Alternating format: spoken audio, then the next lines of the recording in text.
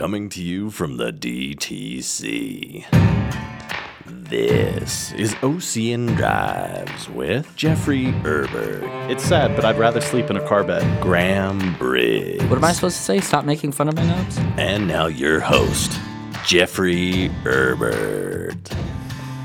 Hey Gearheads, welcome to another episode of OCN Drives. I'm Jeff Herbert. I'm Graham Briggs. And today we have an extra special guest. Mike, would you like to introduce yourself? Yeah, g'day everybody. I'm Mike. I was born and raised in Australia and now live here in the US. And hey, I'm here to talk about Australian cars. Yes, on that note, this episode is titled The Sauzzy Aussie. And like Mike said, we're going to take a deep dive into car culture down under.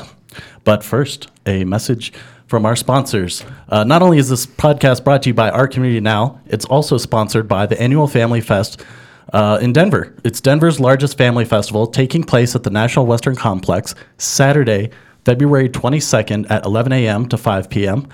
Come take selfies with Clifford. There are lots of free kids activities, vendors, prizes, stage presentations, and more. Kids are free, adults are $10. Get tickets for $5 by purchasing online and using promo code OCN half at checkout. Just go to eventbrite.com and search Family Fest to get your tickets today. Act now, the day of the event. Tickets go up to $15. So Family Fest is fun for the entire family, kind of like this podcast. Yes, we're family fun. And just be sure to subscribe to our channel. Ring the bell to get notified of our latest videos. You'll have the option to be notified of occasional videos or all the videos. If you're on your phone, make sure that you go into the settings and switch on notifications. All right, mate, let's get cracking. Let's do it. Here we go. Oh, there he goes. Oh, it's so good. Oh, I should point out that my good friend Jeff here has a VB in front of him. So not talking about cars for a second, the iconic beer from Australia, I'd almost say, is a VB. Is there two beers? I mean, obviously, we all know that Foster's is not. Yeah, because so Foster's is not even made in Australia anymore. We got so sick of it, we shipped it out. But the other big one down there is Carlton Cold. Right. Okay. But for me at least, growing up as a kid and watching all the adults drink beer, it was always the famous Watching brown the and adults drink beer. Yeah, because I didn't drink beer before I was 18, and all that. But the brown bottle with the green label, it's always been the thing. I would be willing to bet that there were many of these stubbies consumed in many garages. Yeah. In most parts of Australia. Yep. Yeah, so if you're working on your car in Australia, you're likely doing it with a VB at your side. Absolutely. Delicious. All right, Mike, well, I just want to thank you for coming on to the show and giving us a pretty, an insider's perspective on Australian car culture because, as you mentioned earlier, you're from Australia. Australia, mate. And... yeah, and how long were you there for? So I was born and raised there. I was there till I was 19. Okay. And then I moved over to the wonderful US of A. Although I did learn that you, speaking of drinking, you go from being legally allowed to drink to not being allowed to drink again when you move at 19. So bad decision on my part on that side of things. But no, I wanted to leave and go live in another country for a couple of years was the original plan. Had a bunch of friends that had lived in England and places like that and said it was a good experience. So I left when I was 19, came here and then just never left. Wife, kid, the normal story. So. Gotcha, man. Yeah. Cool. Well, it sounds like you've spent some time being a hooligan and an irresponsible adolescent in Australia. A hoon, as they say. Yep, a bit of a hoon. So, if you wouldn't mind, for all of our curious listeners, how do you go about getting a driver's license in Australia? Because I know there are more hoops to jump through than there are here in the States. Yeah. It's a different process. Here in the States, I drove around the block and the guy was like, "Oh, you're good," and away I went. But no, in Australia, it's a lot more complicated than that. So you can get your learner's permit when you're 16, unless you have like some real reason you live rurally or something like that to get it earlier. And then you've got essentially 2 years to learn. Now, you could get it later than that if you wanted to, but you can start at 16, which obviously 16 in one day, I was off getting my learner's permit. So then you have plates that you put on your car, and now I know there's going to be some Aussies that'll listen to this and be like, that's not the way it is anymore. It's been 15 years, give me a break. But back when I was learning, you had a learner's permit, and then you had to have L plates on your car to signify that you were a driver that is learning. So it would be a very big yellow square and then a black L. And you'd stick that up on your window, and then it would cause all the other drivers to be very angry with you because they just assume if you've got an L plate on your car, you can't drive. So then you turn 18, you go take your test. Now, here's the thing. We have driving schools in Australia like you guys do. Driving schools here, as far as I understand, teach you how to drive. Would that be correct? I mean, I believe that is the purpose. I mean, they don't just teach you how to drive. They teach you, a lot of it is just all the rules and blah, Right. blah, blah, blah, blah, blah. So the whole point, in my opinion, the whole point of a driving school in Australia, assuming that you know the basics of driving, is how to pass the test. So when I went to driving school, my parents sent me. I've been driving since I was about 9. Grew up on a farm. Right. We had plenty of cars. The first one was a '71 Datsun, best car in the world. Datsun runs great. Hey, that thing ran on 3 cylinders for years, man. So I could already drive, and I was actually pretty good with my, peripherals and making sure I was safe on the road. But there's no way I would have passed the test if I didn't take this driving course. So they just teach you all the things that they're looking for to make sure that you don't get marked down and not pass the test. So one of the biggest things is mirrors. So if you're not checking your mirrors every 7 seconds or whatever it is, they'll fail you. If you can't parallel park, they'll fail you. If you don't stop at a stop sign and then creep forward to actually see the traffic, you'll fail. And any one of those things, just one nick, and that's it. You got to go take your test again in 30 days or something. So super, super, super difficult tests. According to the guy that did my test when I got my license, said that I did very well. But I still got 5 marks for not checking my mirrors. And I thought I checked my mirrors about every 5 seconds. So maybe he just needed to get me for something. I'm not sure. But plenty of mates down in Australia that didn't pass the first time and then ended up going to one of those driving schools to figure out the little tricks of the trade to get you passed. So it's not easy. And then the great thing is, after all of that, once you actually get your license, the first 3 years you're a probationary driver. And so now this is what's changed. I know the colors of the plates have changed now, but back when I was doing it, for the 3 years, you had a red plate with a white P. And it's different by state, actually, I think, as well.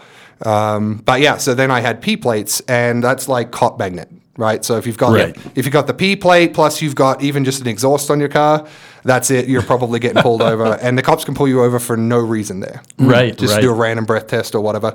And then the other thing is you can't have any alcohol in your system, 0.0 for the first 3 years of your license. And then after that, it's 0.05.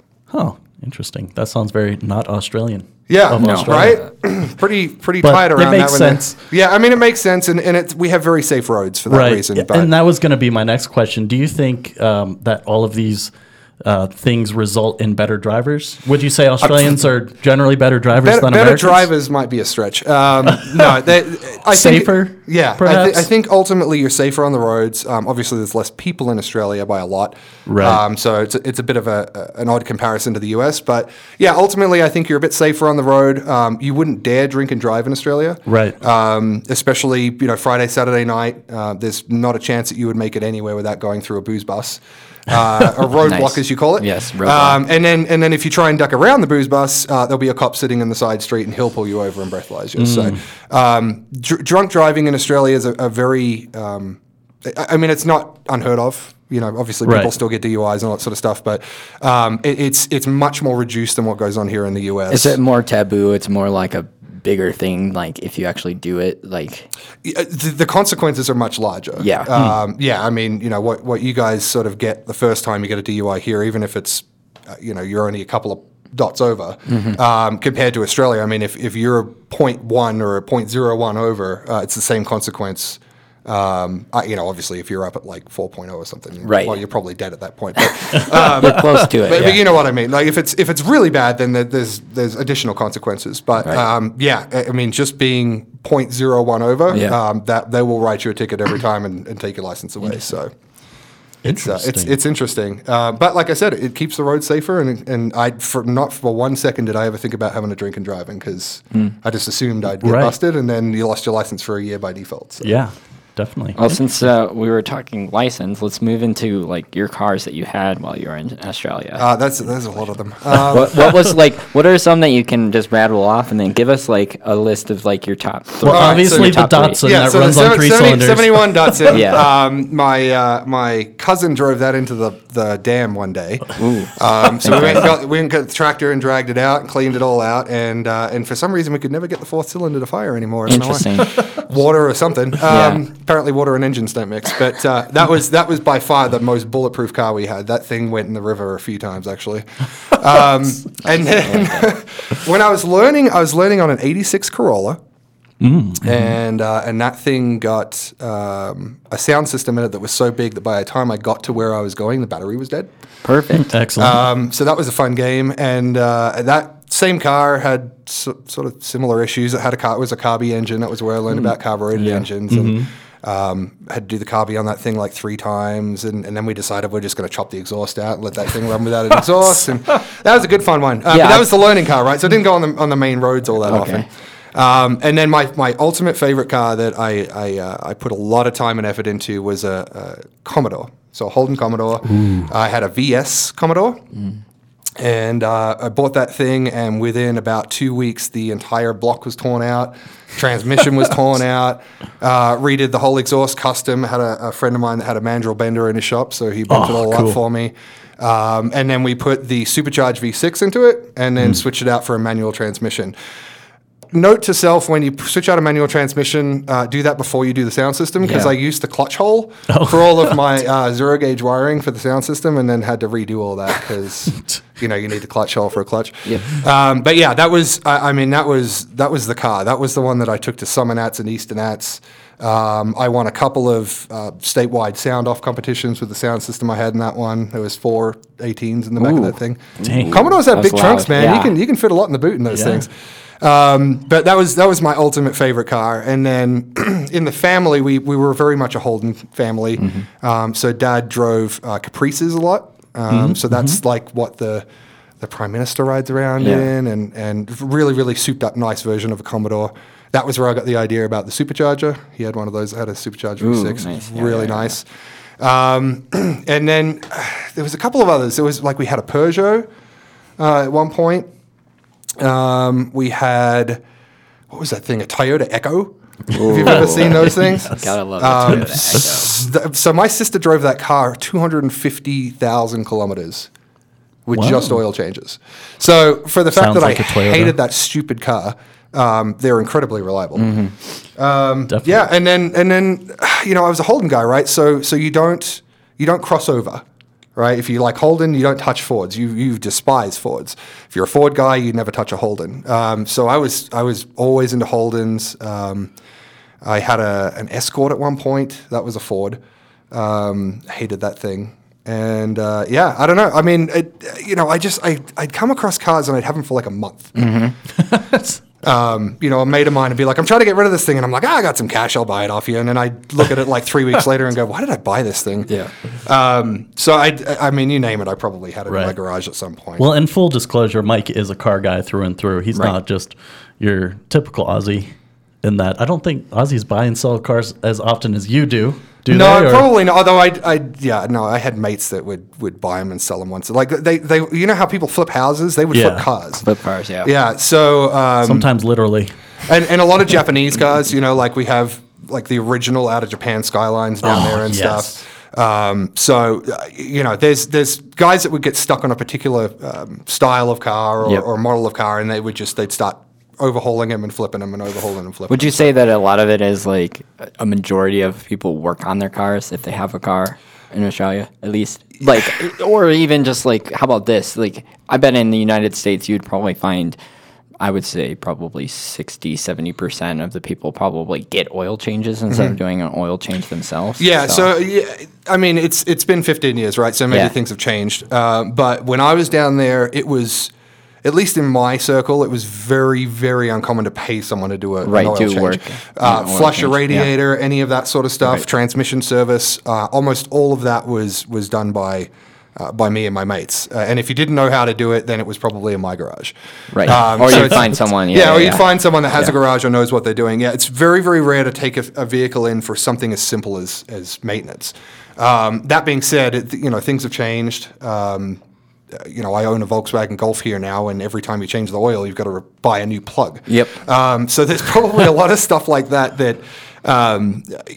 just drives people away from doing that nowadays. And maybe it's cheaper to get oil changes at the shop now. But even me myself now, not with the Golf, but every other car that we own, I still do my own oil changes here. And people look at me really strangely when I do it. Really? Well, because I'm out in my garage and I'm under the car and at least I live in suburbia, so you get the people that are just like, why aren't you taking it to the shop for that? And I'm like, because it's like a quarter of the price to do it myself. But yeah, I would say in generality, Australians are much more prone to work on their vehicle themselves Interesting. before they take it to a shop. Because I know there's definitely a hot rod culture in Australia. Well, not hot rod per se, but a car modification culture. Like tuner model stuff. Yeah. Just making things go stupid fast. Yep. Which I know you mentioned earlier, your Commodore, you'd done some work to it. And tell me about how law enforcement reacted to that. Yeah, not great. So the pretty much the whole time that I finally had my license to when I moved here, I lived in the same house. And so I would drive about an hour and 15 minutes each way to work. And it got to the point where a week would go by and then I would get pulled over by the same cop every time. I'm assuming it was just his shift lined up with my driving habits or something. I'm not sure. But so I would get pulled over once, twice, sometimes 3 times a month. And the officer knew my name, and he'd walk up and he'd go, "Hey, Michael, mate, what'd you do to the car this week?" And I'd be like, "Nothing, because I haven't even had time to put the stuff back on that you made me take off last week." But yeah, I mean, it's especially when you're on your P plates, you can't have a turbocharged engine. Really? I don't think you could even have a V8. That might have changed now. But yeah, you couldn't have, it had to be naturally aspirated. You couldn't have a V8. It was very, very strict. And if you had a manual vehicle, but you didn't have a manual license, then you couldn't drive a manual vehicle. I think that's still the case. Yep. So you when you go to do your license, you do either automatic or manual. And if you didn't do manual, Wait, you can't do both? You can't be like, I can drive both. Obviously, if I can drive a manual, I can drive it. Well, I'd hope you could drive an auto. That's my point. Is like, so you're just trying to say like the manual, you needed to take something on a test or something. You would have to test in a manual vehicle. Gotcha. Yep. And I guess that's the other thing. Is the reason you want to go with a driving teaching, someone that teaches you to drive, is you test in their vehicle. Oh, okay. So I went with someone that had a manual vehicle, and then I went and did my test in their vehicle with a manual. So that's the other. So they check all of that sort of stuff. So they pull me over, and I'd get what they call a canary. So it's a bright yellow sticker that they stick on your window. I don't understand what they stick it on there with, because it is the most impossible thing to get off your window. You try and tear it off, and there'll be a nice yellow strip there that shows that you try to tear it off.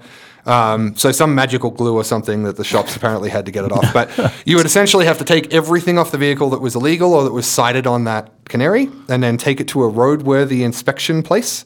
And they would go over the entire vehicle, and if they find anything else that the cop didn't even find, then you have to do that as well. Put it all back to stock, take it down to the roadworthy office, show them that you got the certificate that says you took it all off, get your registration back, and then do it all again when the cops pull me over the next time. So eventually I got to know them pretty well. They'd overlook a few things. I had, obviously, the custom exhaust on that, and I would never pull that off. Yeah. I'd do everything else, and then... So, yeah, it was a fun game, convincing them to just let me off versus convincing the guy at the roadworthy place that no, that's supposed to be there, and then get canaries removed and put back on and removed, and it was an interesting couple of years there with the cops in my area. Definitely. Well, then, since we're still talking about your time when you lived in Australia. Growing up, we all kind of have these cars that we lust after and dream about. What about you when you were a kid? What if you had unlimited dollary dues? What would you have bought? Unlimited dollar reduce. Well, actually, it's funny. It obviously changes. It changes over the years. For money. I think once I got to a point where I was actually driving vehicles and sort of understood how to tear them apart and put it back together again, I was really into the sort of the Japanese scene. And actually, the car that I would probably go back to immediately if I went back there and had some cash to do it would be the car that a mate of mine had, and that was an R32 Skyline. Oh, cool. So quick story about this one. So he found this R32 Skyline outside this shop that we went to one day to pick up something completely different. And it was just sitting out there, and he was like, mate, what's up with that car out there? And he's like, the kid bought an eBay turbo, put it on there, took it out the first night, and blew the entire engine. Oh, man. Idiot. So anyway, he was like, what's it sitting there for? He's like, the kid just wants me to see if I could sell it for him. And so, I turned to my mate, and I was like, listen, we can probably buy this thing for dirt cheap, get a crate engine shipped in from Japan, put all this thing back together again, and have you a badass Skyline for well under value, and then just maintain it and whatnot. So funny story, he lives in the US now, so he sold that thing and doubled his money on it when he sold it. Yeah, I was just gonna say easily. So anyway, we did that exact thing. He bought that off that guy for an amazing price. We shipped an engine in, put it in over a weekend and a large amount of EBs, and put it all back together again. And he had himself a twin turbo V6. It was probably one of the most incredible cars I've ever driven. Super awesome power. You've probably picked up on it. Take it as a manual, likely. Oh, yeah. Oh, yeah. Oh, yeah. Yeah. And then I was, I was in really into sound systems and stuff, so we put some pretty decent sound into that thing as well. But, we want to Josh wants to see our faces. Wants to see my face? That's bad. That's funny, Josh, because you told us we had faces for radio earlier. Yeah, he told us, Jeff. The great thing is no one can hear Josh, so we're just having this conversation with ourselves, which is... it wouldn't be out of the ordinary for us anyway. We'll put subtitles in for... Definitely. So I want to go back to the Skyline for a minute. You did confirm that it is a manual, and I have to ask you, I've been to Australia a handful of times, and it's been a while, but if I remember correctly, the shift pattern is the same, correct? As our right-hand drive manual cars. So first is still all the way over to the left and up. I think that's right. Man, it's been years. I think that's right. But I know there was some big changes when they brought them over to the US. Obviously, they converted them to the other side of the vehicle. Yeah. But I thought they changed some other stuff as well that really upset people, and that's why the Australian ones were so sought after, because they're the correct side drive. They had all of the Japanese parts in them. I thought there was something, and this is, I'll have to look this up later. There was something about bringing them into the US where the US was like, no, you've got to change this and this and this and this. Oh. It's something also, I think, with the front and the rear bumpers, which is typically what happens with cars that they're trying to bring into the United States, is they have to have certain, between that and the chassis and that and the engine, it's like a big thing for US, and a lot of cars during the 80s and 90s a lot of the Japanese cars did not fit that spec. Is that crash test rating stuff? I'm assuming? Yeah, it's crash test rating stuff. So it's certain things like Ferraris were really big for this, especially sports cars, because they only had so much room between that and the engine, and they had to add these beefier bumpers on them to give a little bit more room and a little bit better crash rating. So that's now you can just bring in cars. At least they have to be 25 years or older to be on the classic car, and if they meet that standard, then you can bring them in no matter what. They don't have to meet any standards or any of that because it's a classic car. I think there's actually 3 exceptions. One is the classic vehicle exception that you mentioned. The other is an ultra small manufacturer. That's true. Yep. Or something. I'm not familiar with that one. And then also kit cars. True. I think you can you're right. get away with it Yep. somehow too. All right. So we do think the shift pattern is still the same. I think the clutch and the gas are still in the same orientation. It's you're on the wrong side of the car. Well, actually, we're technically on the right side. Actually, you're technically on. It's the wrong side. Technically, yes, he is on the right side. Right. It is the right incorrect. Or right is in position. My thing is manual. I don't know if I could ever drive a manual with a left hand. It would just feel so. I said the same thing. But when you go to the arcade in Australia, Yeah. the Daytona racing game, Oh, yeah. the shifter's on the American side. See, and I used to always complain Hell about yeah, that, brother. But then I realized that it was just preparing me for moving to the US. Yeah, exactly. That I would be comfortable with shifting on that side. It was all part of our plan. It's a lot easier than you think. Like you said, the shift pattern up to the left none of that changes. It's literally just the hand that you're doing it with, and then obviously the side of the vehicle that you're sitting on. So it's a lot easier to adjust. The hardest thing to adjust for me was making turns. So you'd be driving down the road and no problem at all. I'd be on the right hand side of the road or the left hand side of the road, depending on which country I'm in. But the moment I come up to an intersection, all logic would go out of my head, and I would just naturally turn onto the wrong side of the road and then go, "Oh crap! I'm about to run into oncoming traffic." That was mostly sleep and stuff. So when I first moved here, I was doing a lot of DJ gigs and traveling a lot. Yeah. And I'd find driving home at 4 o'clock in the morning, you just naturally. Good thing there's no cars on the road, Right. But you'd sort of naturally turn back onto the side of the road, and then you'd go, "Oh, wait, I'm in the wrong country." But yeah, shifting and moving side of the vehicles was a couple of days of getting a comfort level, but just remembering which side of the road to drive on when you come into an intersection, that was a couple of months before I got into that one. So Josh is asking. Opposite, right? So what Josh is asking is that the unwritten traffic rules the same, and it's the opposite in Australia. So the fast lane, if you will, would be the right hand lane, and then the slow lane would be the left hand lane because you exit the opposite side of the road. So that's different. Almost everything else is the same. We have almost all the same. So I didn't know what the heck a four-way stop was before I moved here. And then we got up to it, and I was like, so how does this work? And they're like, well, whoever gets here first goes first. And I was like, okay, but why don't you just put a roundabout in? And someone said to me, oh, well, Coloradans at least don't know how to use roundabouts. And I learned that over the years. There was a hospital I used to visit to see a friend a lot, and there was a big boy roundabout there, and it was a 2-lane roundabout, and people could just not figure it out. And I used to go through 4 and 5-lane roundabouts in Australia. So it was interesting to me that you guys had 4-way stops and we used roundabouts, and if you brought Australian up to a 4-way stop, they wouldn't have a clue what to do.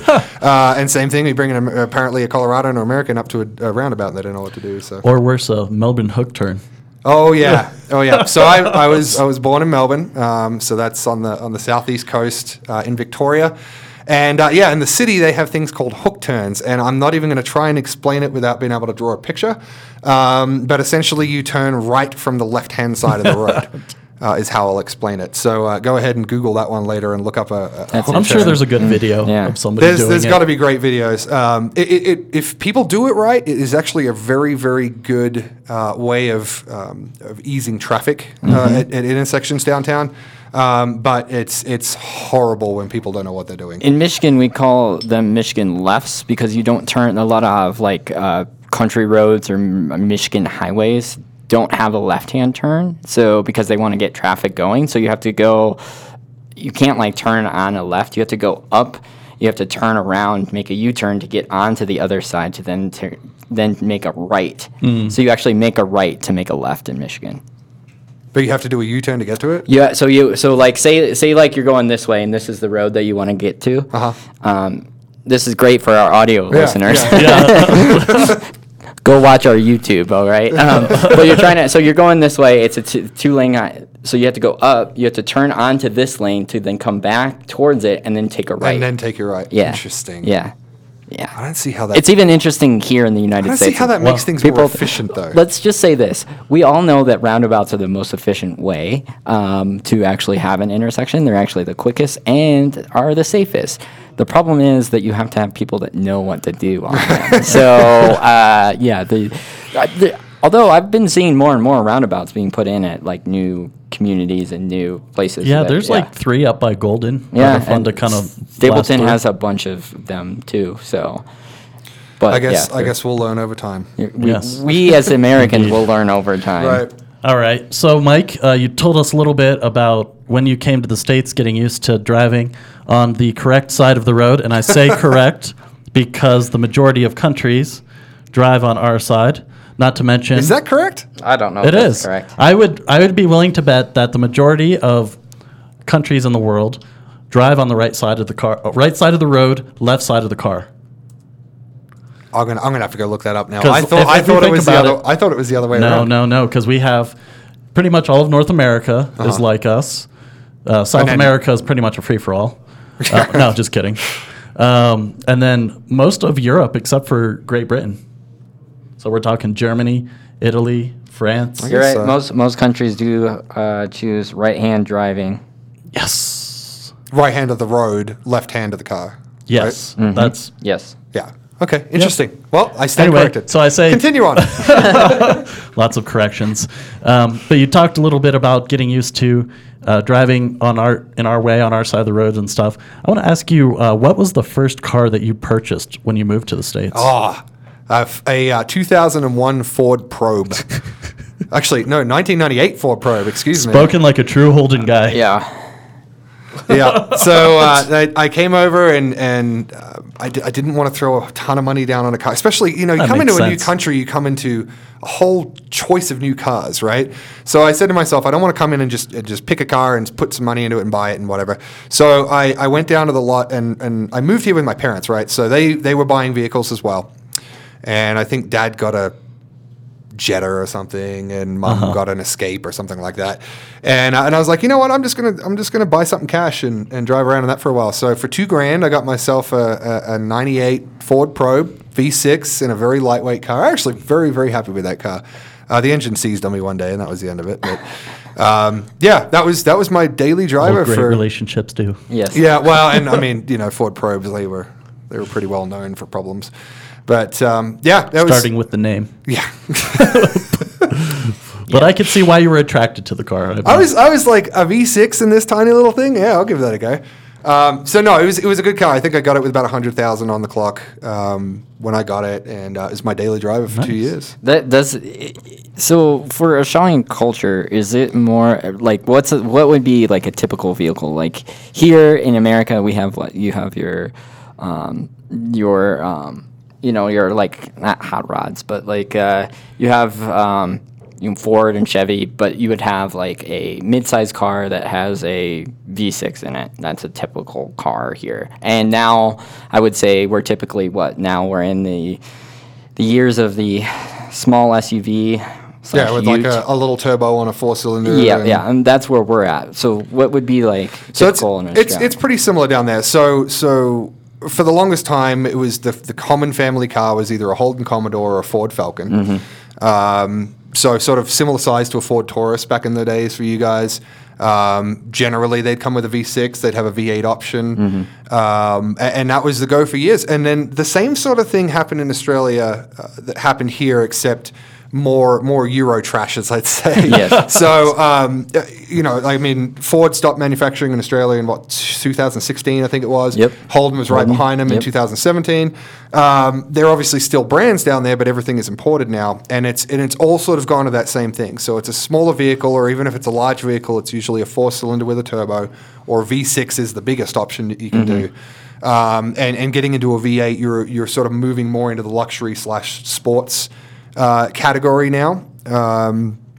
And now it's a mixture of everything. It's everything from Hyundai, as we'd say, or Hyundai, however you guys say it, Nissan or Nissan, Nissan. Peugeots. There's a ton of Peugeots down there. And then whatever Holden and Ford are bringing in as their rebrands now from Europe and Australia and has a Great couple of cars that I am jealous that they have that the United States does not get. Some of them are the Utes some of, for one. Well, what's that? Utes for one. Oh yeah, well Utes big time. I mean, obviously that's a huge thing. I didn't know if Holden still was making. What's that one that car? Oh, that truck one that I showed you. What's that one called? With the flat back. It basically looks like an El Camino, just nicer. What is I it? don't know. I don't know what It- it's I feel like I mean, was it a Commodore Ute? It's a V8. It had a V8 on it. It could be a Commodore Ute. It Because- might be. But It might it was be. flat on the back? Yeah, like it was just like it had a truck. Oh, it looked like a pickup truck. Yeah, Yeah, yeah. it's the Ute. Yeah. Yeah, it'll be like the SSU. But do they still? But does Holden? So Holden just brings them in because I So- don't know where else they sell them. Yes, That one? Yes, that one. So from Yeah, what, that's from a Commodore Ute. Yeah, so that's Commodore Ute. The simple answer is I don't know. I think Holden is. I thought Ford stopped making them. Yeah. Because Ford had the XRs, I think they were, Yeah. which is basically the equivalent to the Commodore Ute. But Right. I'm not sure. I know that they're still popular down Yeah. there. So if you've got one that's one of the older years that was Right. made in Australia, Yeah. they're actually holding their value really well. But I'm not sure if they're making them anymore. Holden their Holding value. the value. Holden's value. Yeah. Ford now is selling the Ranger Raptor, which is a mid-sized truck that is got a V6. Yeah, that's the I same. know. They But get they're the gonna- V8. How do you they're guys gonna get throw- the V8? They're gonna throw a V8 in it. How do you get the V8? Yeah, you guys get a V8 Ranger Raptor, and I thought this was the land of Oh, the did free. they release it as a V8 down there? Yeah, they're going to. Oh, I'm Yep. Yeah. jealous. So you're moving back? Maybe. Me too. Well, I mean, Put me in your suitcase. to answer your question, Graham, you guys got a couple of Australian cars, right? So you had the Pontiac GTO. I think Yep. that was 04 to 06, maybe. Yeah, that was a Holden base. Holden That was the Monaro. Monaro, but they changed out the engine to the LS2, right? Yep. Out of the Corvette. Yeah. So my dad had one of those here for about a year. Awesome car. It was nice to see an Australian body Right. rolling around the streets here. Obviously, they converted it to That's how the I other feel side about of the it. hill Branding, and yeah, left yeah, hand, you yeah. know. But you had that, and then I think the Pontiac G8. Correct. G8. Yep. Yeah, was essentially the rebranded Commodore, Mm-hmm. and then Pontiac just decided to stop making cars altogether. So that sort of ended that. There trip. was a little thing called 2008, 2009 that happened. Fun That is for true. fun for Yeah, GM, fun for everybody. GM and all of their subsidiaries. Fun for everyone. And then what else was there? There was so Isuzu brought over. Oh, that's right. I They brought over the rodeo or the Yeah. rodeo, as the Australians would call it. The That was the rodeo. Rodeo. The Rodeo was a fantastic looking car. I get it makes sense. Hey, you want to go for a rodeo drive? Sounds ridiculous. sexier. Oh God. Yes, Jeff, it does. You are. 100% I'm willing to correct. pay double for a rodeo drive. When I am just a rodeo drive? rodeo. Hey, there's some people that really like Brokeback Mountain. There's some, oh my, Graham. Is Right. Graham fired again? Yeah, again. Yeah. He's turning down my mic at the moment. He is. It's for What the else? better. What else do you have? All right, so to sort of follow on from what we've been talking about with the Australian, motorheads down there, if Yeah. you will.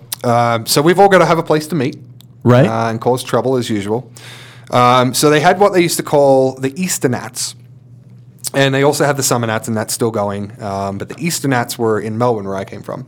So basically, they're amateur races and amateur events that you can enroll your own vehicle in. Obviously, you have a lot of professional vehicle shop and stuff like that for shows as well. But it was all very driven around the amateur builder.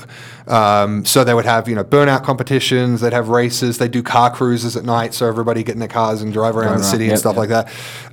And so they had Easter Nats in Australia while I was there, and then apparently I think it was 2008 or 2009, it got so out of control that between the council or the city, the police, and the people in the neighborhoods, they got it shut down. That then turned into a riot. Fantastic. And so, basically everybody that used to go to Eastern Nats decided to riot in the city and break a bunch of things and act like hooligans as they are. But they still have Summer Nats. So the other one we used to go to was we would drive up to Canberra every year. Okay. And we would go to Summer Nats, and if we had a vehicle that you didn't really want to drive there, we'd tow it. And that's a whole other story about Australians towing stupid things with little cars. I love it. I'll show you some photos of that one. Classics. But yeah, we would tow the vehicles up there, or we'd drive the vehicles up there, and we'd go to these competitions, and there were 3-4 day, long weekend competitions, usually right at the beginning of the year, so January 2nd through January 4th or 5th or something like that, and then.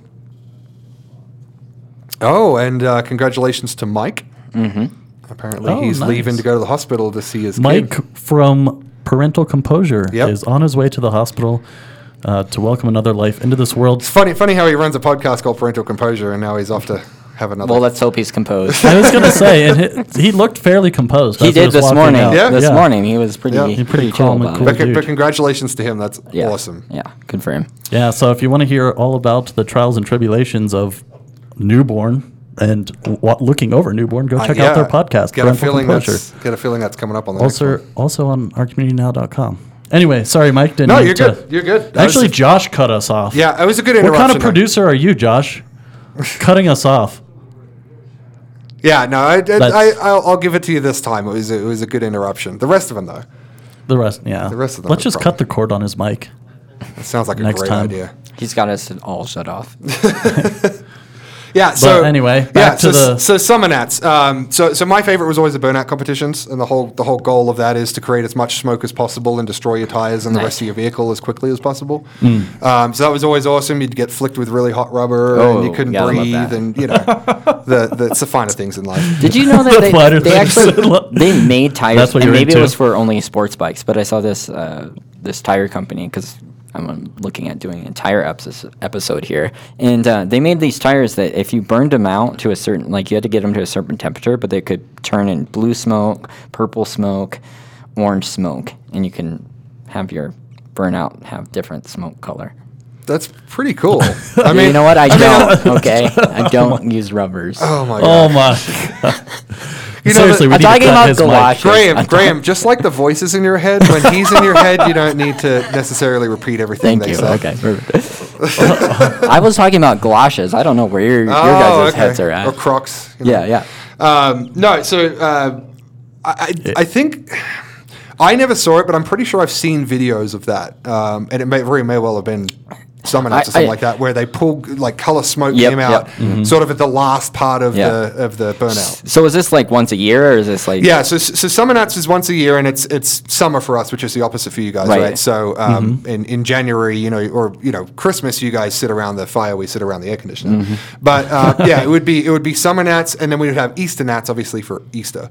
And that was sort of our we don't only have to wait once a year, we can get something else, and that's why I think when they took it away, it was such a. So was it the drinking, or was it the like road racing? What was the main? I would issue? say it was a combination of everything. Both, yeah. Obviously drinking and Australians sort of go hand in hand. But I think it was a lot of, because it was at Sandown, right? And Sandown was in a neighborhood, if you will. I mean, obviously the track's pretty distance from houses and stuff, but if you take a really loud vehicle out on the streets in the middle of the night, you're going to go through a neighborhood, and I think it was a lot of that, right? People, the show would finish for the night, right? Everybody jump in their cars, and then everybody go hooning around the streets and causing a bunch of trouble. So I think it was a lot of that, but I think just in general, some of the general public doesn't like that many young hooligans getting together in one place. So I think that might have had something to do with it. Obviously, the cops having to deal with some of the rowdy people. For those 4 days might have been a little tolling on them. So I think it was just a huge combination of things, and it just took the neighborhood and the council and the cops all sort of going, yeah, no, none of us like this. Let's stop this. Let's not do it. But yeah, like I said, it created riots because these are the guys. This was their outlet, right? They build these cars, and twice a year it'd either go to summer gnats or to Easter gnats, and they spent their lives, if you will, building around these sorts of shows, and not necessarily summer gnats and Easter gnats, but other shows around town and around the country throughout the year. So to have something like that taken away that they always look forward to, I think was what really triggered that response. Well, let me know if they started back up again.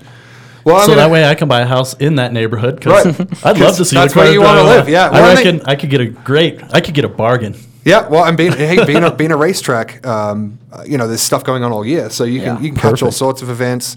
It was really, really, I really enjoyed Easter gnats every year, even though it was a little rowdy at times. Definitely. Speaking of racing in Australia, I got to ask you, have you ever been to the Melbourne Grand Prix? I've never been to the Grand Prix, but the radio station I worked for back in the day, you could look out the studio window and see the track. Oh, really? The funny thing was we had a fully soundproof studio, and the days that the races were happening, you could hear the cars and the microphones. There's nothing we could do about it. That's fantastic. But it was pretty incredible. So no, I never went to a race. Obviously, watched them on TV almost every year. Schumacher days is sort of when I was watching it. But we could see it and hear it clearly from the station. So I'd have every excuse to go up on the roof and check the antennas, and then just sort of sit up there for a couple of hours with a beer in my hand and watch the races. So I'd never been, but got to see it from a distance a number of years. Cool. Yeah, that's on my bucket list. I definitely want to go. Oh, you got to do the Melbourne Grand Prix. It seems like a great time. Speaking of other road races that go on down there, I'm not sure if you're familiar or not yet, but another one on my bucket list is the Targa Tasmania. Do you know Yeah. anybody that races in the Targa? So or- I don't know anyone that races in that. I don't actually know. I don't have many mates down in Tassie, but I'd obviously I've heard of it. I've seen videos of it, but no, I've never been. And Okay. I'd say when you go to check that one off your bucket list, pack me in your suitcase because I'll come check that one out too. All right, Josh, you heard Enlighten it. us. We have an excuse to go to Australia.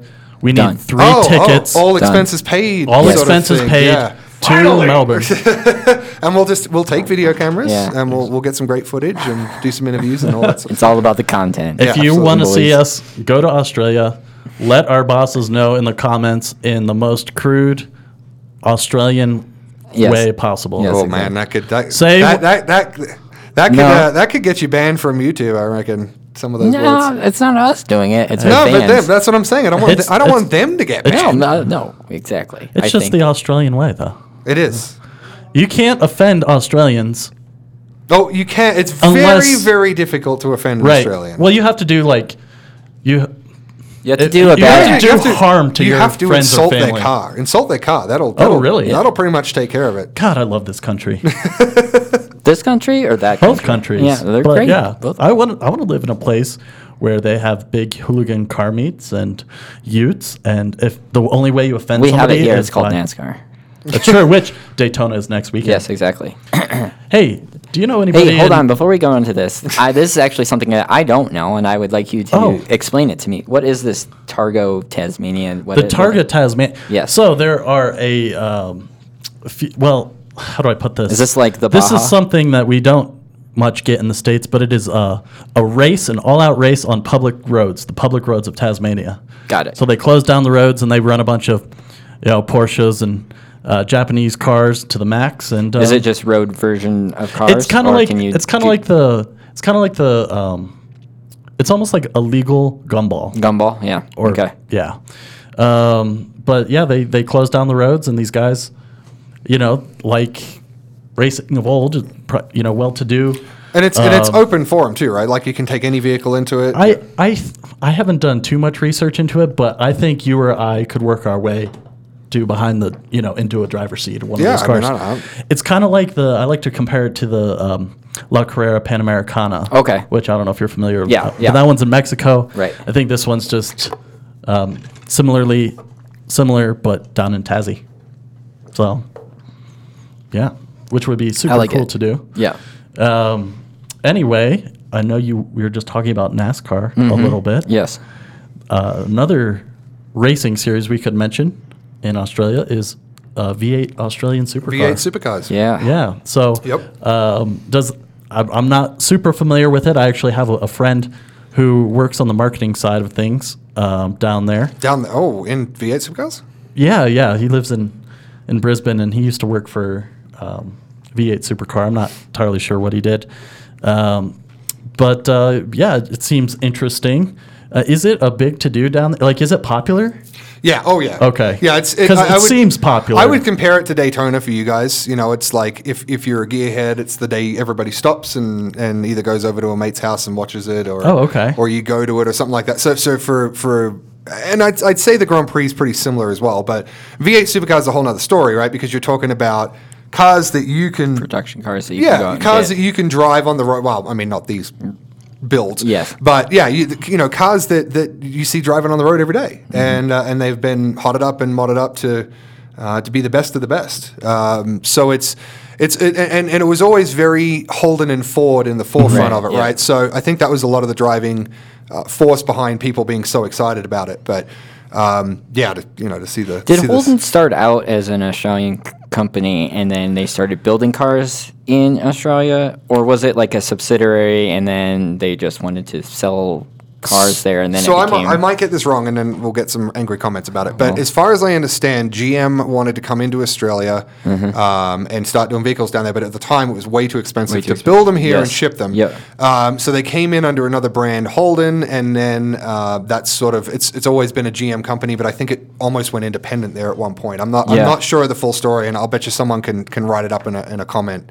and explain it better than I can. But I've always known Holden to have GM behind it. Yeah, I know that GM dropped it as like one of their main subsidiaries, but I know that they still had like a contracts with them, so they still were like fulfilling until you said like 2016 or 2017. I know they stopped making cars there, but they were still fulfilling some like parts and other things like that. But Holden, I think, was maybe some other capital fund came in or something like that, but it was off of the GM branding. Well, and some of the later vehicles there in Australia were on GM platforms. Yeah, that too. So they were always connected in some way. I don't know, the initial launch into Australia, but as far as I understood it, it was always GM, and it was just branded as Holden because they wanted to have a separate brand, a separate division down there. I just know that it's huge, and I know that the few Australian friends that I've had, one of the big things is the culture of Holden versus Ford was a big thing.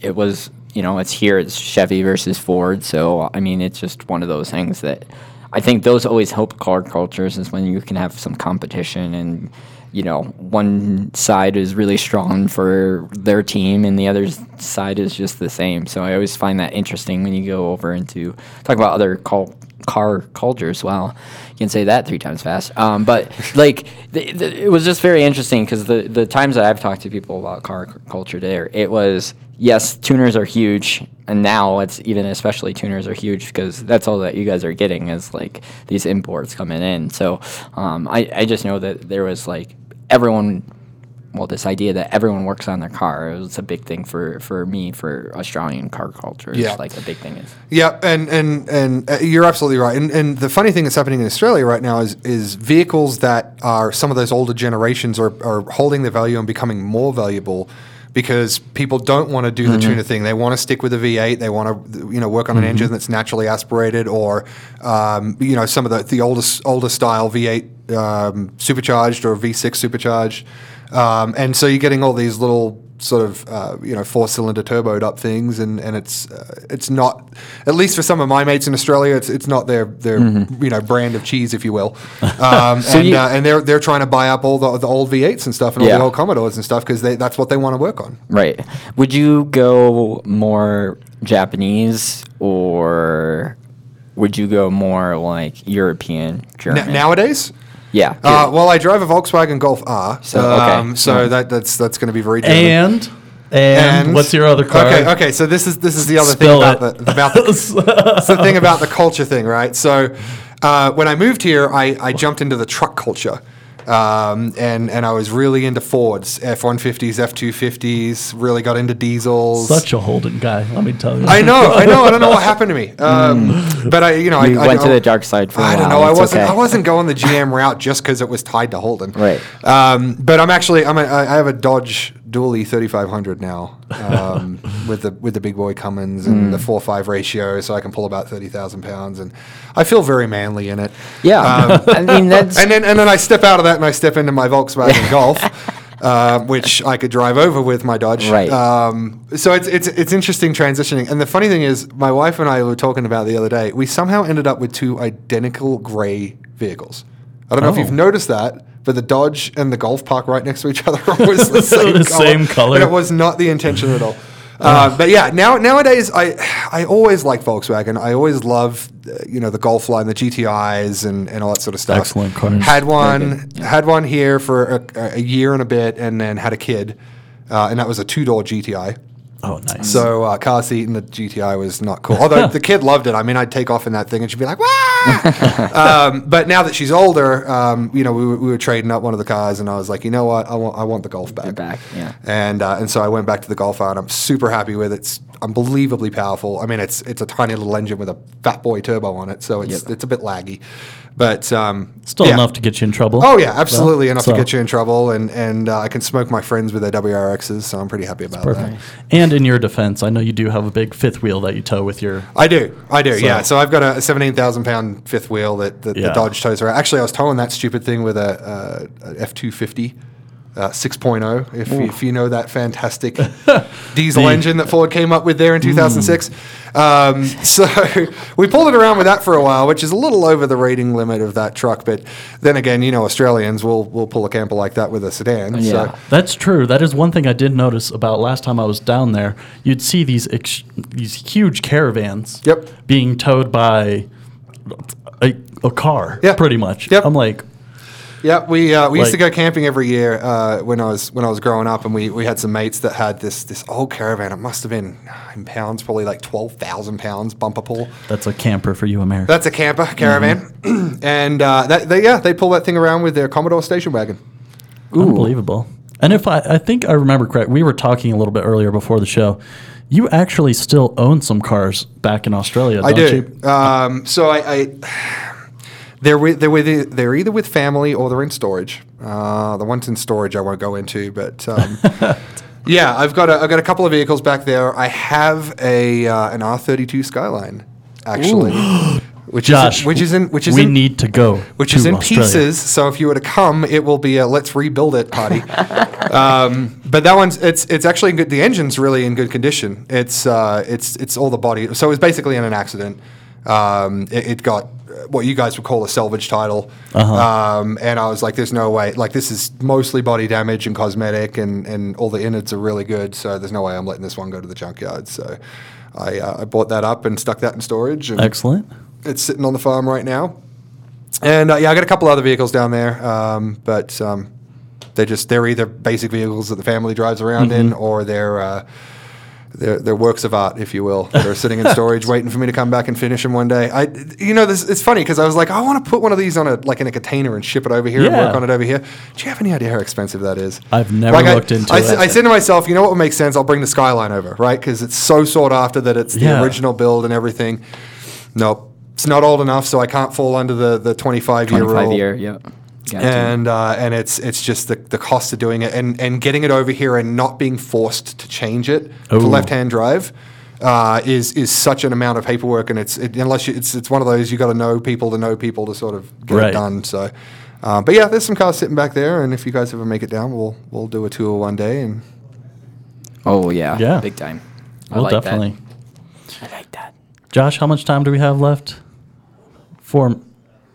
We have 3 minutes and 30 seconds left. Are there any odd Australian car slang terms that you know off the top of your head? Like the one that pops into my head is hoon. Hoon, okay. So they actually have laws written around this called the hoon law. And so if you get pulled over for speeding and you're over a certain speed, it falls under the hoon law and you lose your vehicle. Oh, okay. Wait, you lose your vehicle? Oh, yeah. Not your license. No, you lose your license too. They take you. They essentially impound your vehicle for a period of time. I don't know what period that is, but yeah, like if I was doing 25, 30 Ks over the speed limit, which would be like 21 miles for you guys, that will be the hoon law, and that'll be say bye bye car for a while. I just accidentally just blah blah blah, and but my thought is this. I'm thinking Australia is like the Wild West, and now I hear all these law things that you have. In some regards, and now I'm like, it is, and others, not so but much. if you take into consideration the stupid things we do to cars, then they have to create these laws around our stupidity. Oh, trust me, I've looked up cars from Australia and like the tuner stuff. See, like I'd say I drive cars at 160 kilometers an hour like a champion. Right. But because the dude next to me couldn't do it, I'm not allowed to do it anymore. See? So it's, one person has to ruin it for the rest of us. I'm sad about that. No, but that's where a lot of this came from, right? Because we're such gearheads down there that we would make these cars that do 1,000 horsepower at the wheels and then we take them out on the street. So. Mike, I think it is only right and natural. I mean, yes, I agree. Yes, do be safe and drive under the correct laws, but I mean, I drive 100 on the highway all the time here. There's a crazy amount of speed cameras down there too. From what I reckon, they're everywhere, and you won't even know it's there, right? It'll be like a 71 Datsun sitting on the side of the road, and there'll be a little camera built into the bumper, and sometimes you won't even know you got your photo taken until the ticket shows up. So yeah, it's either that or there's a cop sitting around every corner, and you don't speed down there. And they say that what they're saying is the speed limit is the speed limit. So Yep. if you're doing 2 kilometers over, you can get a ticket. Correct. So they say if you don't want to get a ticket, do under the speed limit. Yep, definitely. Can confirm. All right. Well, I think Josh is indicating that we are out of time. He's so mean. Real quick on that note, I just want to say if you want to drive fast, save it for the Targa Yeah. or the Or other for event. Summonats. Yep. Exactly. Otherwise, drive the speed limit and take in all of Australia's beautiful sights. The Great Ocean Road, which we did not get to, is one of the best places to drive in the world. But we'll have to save that for another time. I think that about wraps it up, guys. Yep. Josh, I just want to say thank you for keeping our fluids topped off this whole entire time and for not falling asleep this time.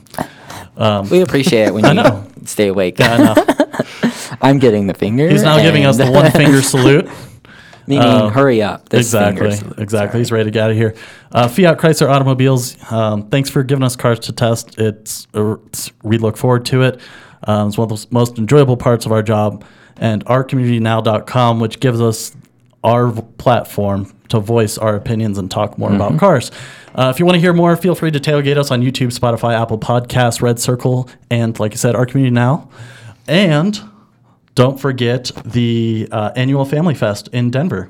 All you have to do is go to eventbrite.com, search Family Fest to get your tickets. Act now, the day of the event. Tickets are $15, but if you do it now, they're only $10.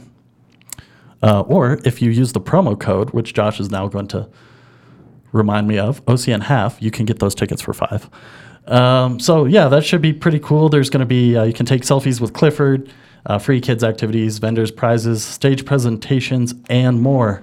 Kids are free. Ooh. So Sounds that's like a lot of good time. If you didn't get all that information, just start this thing over with an adult paid ticket. If you didn't get all that information, just start this thing over. We and probably could just hear me jam that read. into our little article thing that we put out. Yeah, on we can our always put community. it in the article too. Yeah.